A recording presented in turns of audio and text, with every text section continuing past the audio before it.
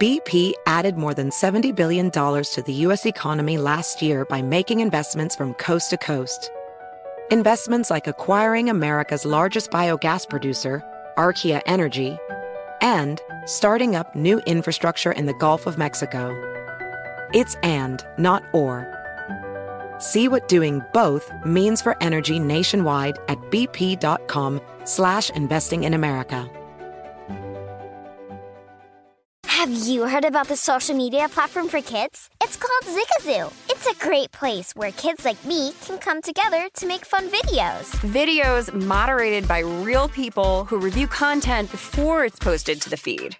I love the dance challenges. I love that it's Kid Safe COPPA certified. I don't know what that means. It means it has built-in privacy protections for your online data. Zigazoo, the world's largest social network. For kids. Download the Zigazoo app today. It's Monday, November 7th. I'm Oscar Ramirez in Los Angeles, and this is the Daily Dive. The midterms are finally here, and which party will take control of Congress hangs in the balance. Republicans, poised to take over the House, have the lead on the economy, crime, and inflation. Democrats lead on the issues of climate change and abortion. Control of the Senate will be up to a few key races, including Pennsylvania and Georgia. President Biden and former President Obama are making the case that democracy is at stake in this election, and former President Trump, painting Democrats as the radical left, could be announcing his re-election bid very soon. Julia Manchester, national political reporter at The Hill, joins us for a midterm preview. Next, Americans went on a fast furniture buying spree during the pandemic, and very soon, it could all be going in the trash. Fast furniture is mass-produced and relatively inexpensive. Think of something you might find at IKEA or Wayfair. Each year, we throw out more than 12 million tons of furniture. Some of the materials in fast furniture don't break down or biodegrade. Some of these items are only meant to last about 5 years, so the next spot for them is the landfill. Deborah Kamen, contributor to the New York Times, joins us for What to Know. That's news without the noise. Let's dive in. The only way to preserve our democracy is if we together nurture and invest in it. Joining us now is Julia Manchester, national political reporter at The Hill. Thanks for joining us, Julia. Thank you for having me. Well, it's time for the midterm elections. Walk us up through it, get a big preview of everything that's going on right now. We'll start off with some polls that have been released very recently. This is coming from Washington Post, ABC.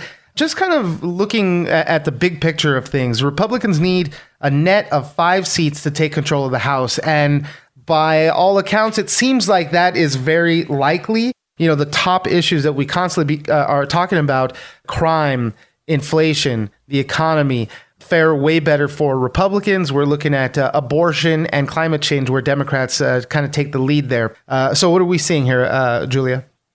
The conventional wisdom for a while has held that Republicans are likely to win back the House. There was a period a few months ago at the end of summer, around the time that the Inflation Reduction Act was passed and the CHIPS Act was passed. You saw a lot of momentum going for Democrats. And for a while, there were a lot of questions as to, okay, could Democrats potentially hold on to the House or at least mitigate their losses? However, since then, we have seen inflation numbers sort of tick up, gas prices tick up, and you hear a lot of fears about a possible recession in the headlines. And on top of that, you also have bad crime headlines as well. Now, there's a debate over, how much control President Biden and Democrats or in Congress really have over these factors. However, Republicans have been very good at messaging on this issue. And they've just been, very disciplined, incredibly disciplined at staying on message throughout this entire cycle. Right. And I think that's really working well for them in the House. To that point, right? So Republicans hold a 14-point advantage on the economy, 12-point advantage on inflation and rising prices,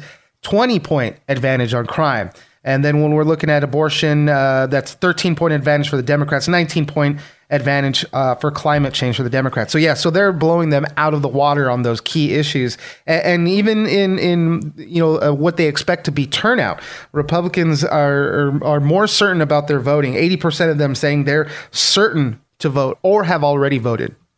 Absolutely. And the one thing to watch out for with Republicans is, the conventional wisdom holds that Democrats normally lead in early voting, mail-in voting, that kind of a thing.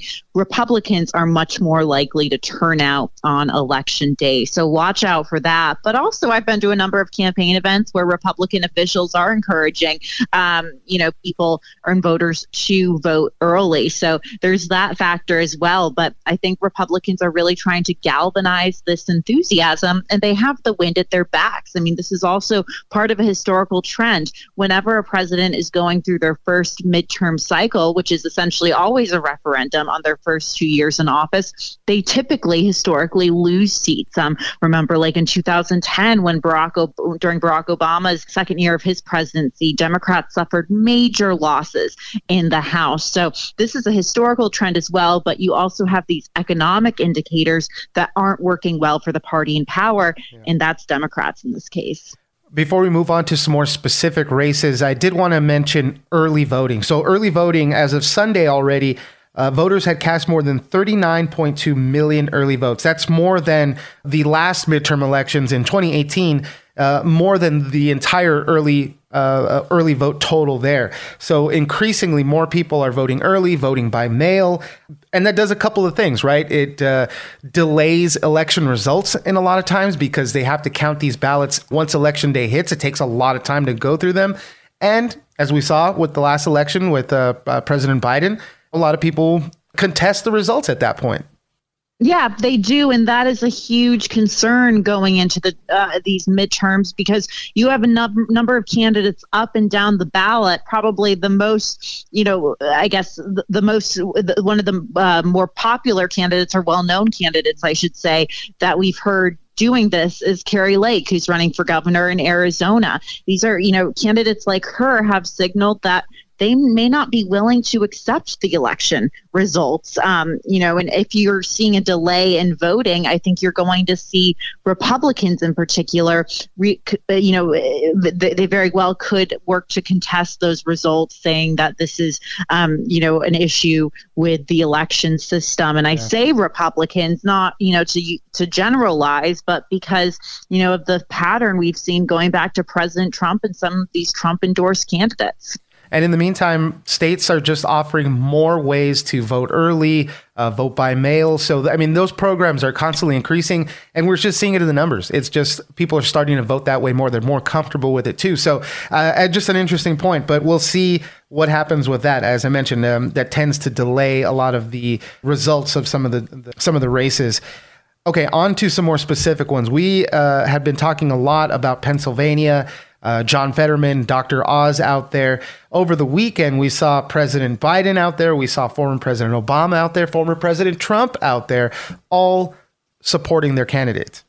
Yeah, all supporting their candidates, and sort of, especially with Biden and Trump, creating a split screen ahead of 2024. I mean, there are lots of reports and reporting out there that would suggest that Donald Trump is going to announce on or around November 14th. So, this could be potentially a soft launch of his candidacy in the state that arguably gave him the White House. For Biden, though, Biden also lays claim often to Pennsylvania, calling himself a Scranton guy, someone who grew up or spent at least some of their childhood in the state. He obviously knows how important the state is. So this could be a soft launch for him, as well as there are a lot of questions as to whether Biden will run or not. So, the visits this weekend were obviously indicative of how important the Senate race is to begin with, and how incredibly close it is between John Fetterman and Mehmet Oz. However, I think it also offers a potential window into 2024 and what that could look like. And the messaging there was interesting, right? So President Biden, former President Obama,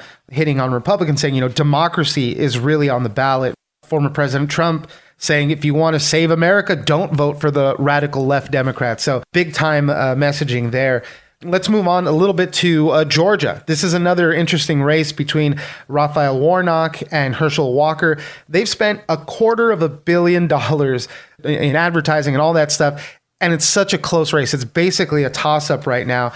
I think they've said that Republicans and Democrats have spent the equivalent of $30.83 on every one of the 7.8 million eligible voters in Georgia. Ton of money running through there. Another one of these critical Senate races that they say could be what decides the balance of the Senate.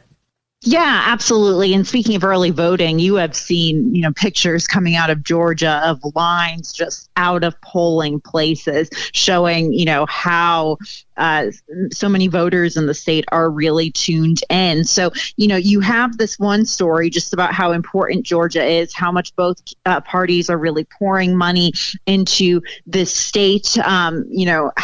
Obviously, you have the coverage in the lead up to Election Day, sort of the October surprise with Herschel Walker and him allegedly paying for partners to have abortions. So, there's been a lot of drama in the lead up to the state, but we may not know who the winner is after Election Day. Georgia is one of those states where, if a candidate if neither candidate hits 50% of the vote, that threshold, they could go towards a runoff. And that's exactly what happened in both Senate races in 2020. So, I think a lot of us in the political world are hoping that this wraps up quickly, but I don't know if that's true. 538.com does a lot of predictions and whatnot. They say that for each of them is about 46% of support. There's an independent running in the race. So it is completely possible that neither of them hit that 50%. So that's going to be pretty crazy if it goes again to another runoff election there. Julia Manchester, national political reporter at The Hill. Thank you very much for joining us. Thank you for having me. Across America, BP supports more than 275,000 jobs to keep energy flowing. Jobs like building grid-scale solar energy in Ohio and producing gas with fewer operational emissions in Texas. It's and, not or. See what doing both means for energy nationwide at bp.com/investing in America. Tired of restless nights? Meet Lisa, the sleep experts. Here at Lisa, we know that good sleep is essential for mental, physical, and emotional health. That's why their mattresses are made for exceptional comfort and support, catering to every sleep need. Check out Lisa's Sapira Hybrid Mattress, named Best Hybrid Mattress 5 years running. Sleep hot? The Chill Collection is built with cool-to-the-touch top fabric and layers of high-density comfort foams, all intended to remove excess body heat while maximizing comfort. With Lisa, getting a new mattress has never been easier. Delivery is free, and you have 100 nights to try out your mattress in the comfort of your home. Don't spend another night dreaming of better sleep. For a limited time, save up to $700 off select mattresses plus 2 free pillows. Go to lisa.com/iHeart for an additional $50 off mattresses and select goods. That's LEESA.com/iHeart. Exclusions apply. See lisa.com for more details.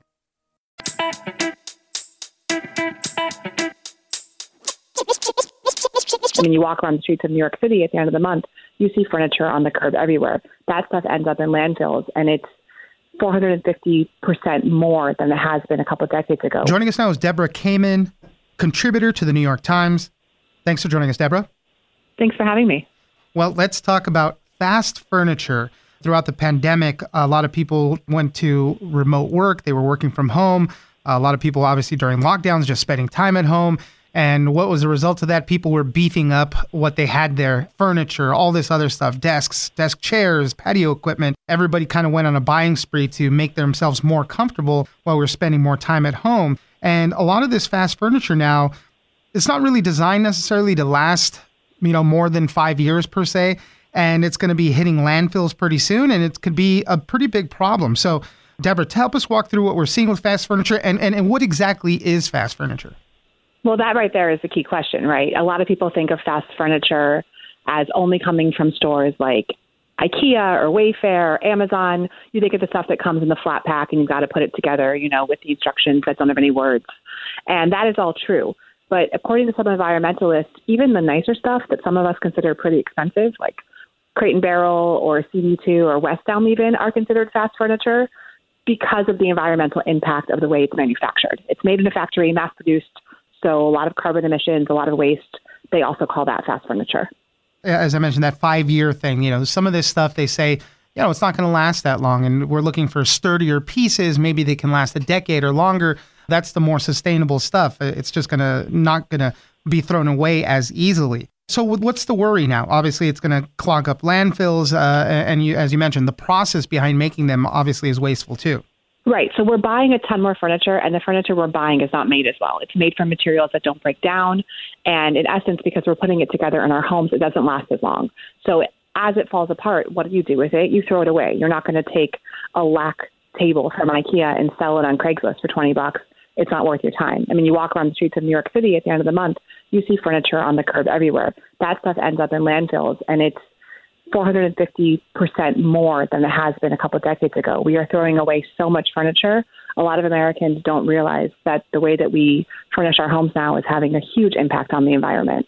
Each year, Americans are throwing out more than 12 million tons of furniture, and the e-commerce furniture market is worth $27 billion. This is from 2021.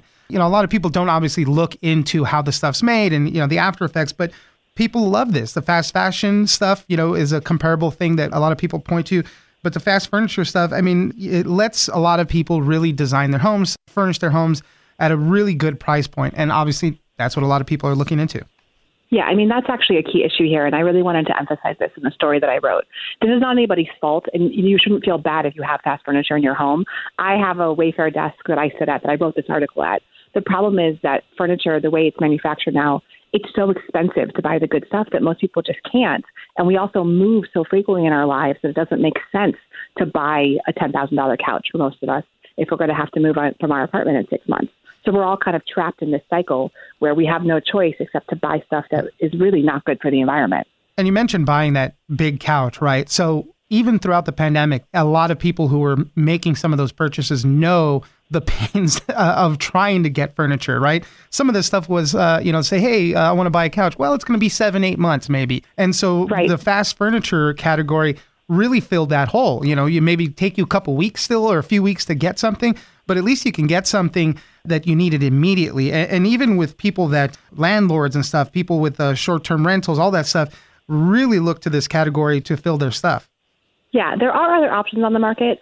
Increasingly, a lot of new companies are being founded that are trying to solve this problem and also fill the gap. So there's lots of new options to purchase furniture secondhand or to refurbish it. And I would really encourage people, if they are concerned about fast furniture but don't want to drop $10K on a couch, to look into those options in these new companies where you can buy things that maybe are gently used but are still in really good condition. And the best thing about them is they're in stock. They don't have to be manufactured when you buy them. Yeah, let's focus a little bit more on those. So two that you mentioned in the article, one is Kayo, and they're a marketplace for pre-owned furniture. They said they kept more than 3.5 million pounds of furniture out of refills. And another one is Furnish. So this is a rental subscription service. Yeah, it's more like a rent to buy. So you can rent furniture, but if at any point you think, wow, I really love this, instead of paying, $10 or $12 a month for the lamp or the chair, you can just pay out the rest at the end. But if you're locked in a 6-month lease and you don't know if you're going to renew, it's a good option to buy furniture that maybe is slightly higher quality without having to pay the full price because you're not going to be able to use it for an extended period of time. What have some of these companies said for their part, at least what they're trying to change, how they're trying maybe not to contribute to a lot of waste? I know you spoke to Wayfair and IKEA and got some type of statements from them. Yeah, so Wayfair and IKEA both, they are aware of the environmental impact of the work that they do, and they are making efforts to become more sustainable. And I want to say those efforts really are admirable. IKEA has a huge sustainability pledge. They're trying to make sure that they become carbon neutral by 2030. Wayfair also has a lot of sustainability initiatives. On their website, they're trying to use better materials and cut carbon emissions. The bigger problem is the fact that we are all refurnishing our homes every time we move. So even if you are using more sustainable practices, there's still a lot of waste every time you throw out furniture because furniture is not a product that is very easy to resell. And that's why these other companies like Kayo and Furnish are stepping into that middle ground. So if you have a piece of furniture that you don't want to use anymore, there's an option for putting it into the circulation for someone else that doesn't involve just leaving it on the curb. You spoke to a few people that either out of necessity had to go with the fast furniture stuff, or there was also a homeowner that you spoke to that changed his mind about it and actually learned how to make furniture so that he can furnish his old classic house. How did those conversations go? Yeah, this was a fun piece to report because I talked to a lot of different people about all these different ways that they're living and how furniture kind of emphasizes their choices. But this one guy, Doug Green, he bought a 200-year-old house and he renovated it. And then he just decided, I spent so much time making the walls and the floors of these rooms beautiful. I don't want to buy cheap furniture to put inside of it. So he actually taught himself how to make his own furniture. So he built his own bed and he built his own table, and he and his girlfriend made this into a project. This is obviously an extreme example, but I thought it was a very interesting take on someone saying, I don't want to have materials in my home that don't match the quality of the home itself. Totally. Yeah. I mean, but you're right. There's a lot of time that goes into it, and a lot of people and a lot of privilege just can't do that. Yeah, exactly. So then, as we mentioned, right, some of this fast furniture stuff, the materials just don't biodegrade. They don't break down the right way. If we're in that category and we're looking at good price points, is there something that consumers should be looking at to at least help with this? Yeah, I mean, you can, when you're looking to purchase furniture, first of all, one thing you can do is you can check online reviews, especially if you're buying something that's mass produced. So you can find out from those reviews how long these products tend to last and be durable. And if a lot of reviews are saying this piece broke after a year, or this bunk bed didn't hold up to my kids jumping on it or whatever, it's probably not a good idea to buy that product, because chances are it's also not going to last for you and you're going to end up throwing it out. The other thing is you can try to find products that are made from solid materials as opposed to manufactured materials. The price point might be a little bit higher, but at least you know that you're purchasing something that when it's being manufactured, the production is slightly more sustainable than it would be if it were something like plywood or manufactured wood. And the best thing you can always do is try to shop secondhand. Try to shop by nothing. Try to, purchase items that are already in circulation and don't have to be created new. And that's a sustainability rule for everything. For the clothes that we wear, right, we should all be trying to buy less and reuse more, because climate change is real. Well, take a look at that furniture you might have bought during the pandemic. Let's see how good it's holding up right now. And if, maybe it's time to upgrade, but something to keep in mind for the next time you buy something else. Deborah Kamen, contributor to the New York Times, thank you very much for joining us. Thank you for having me. It was fun.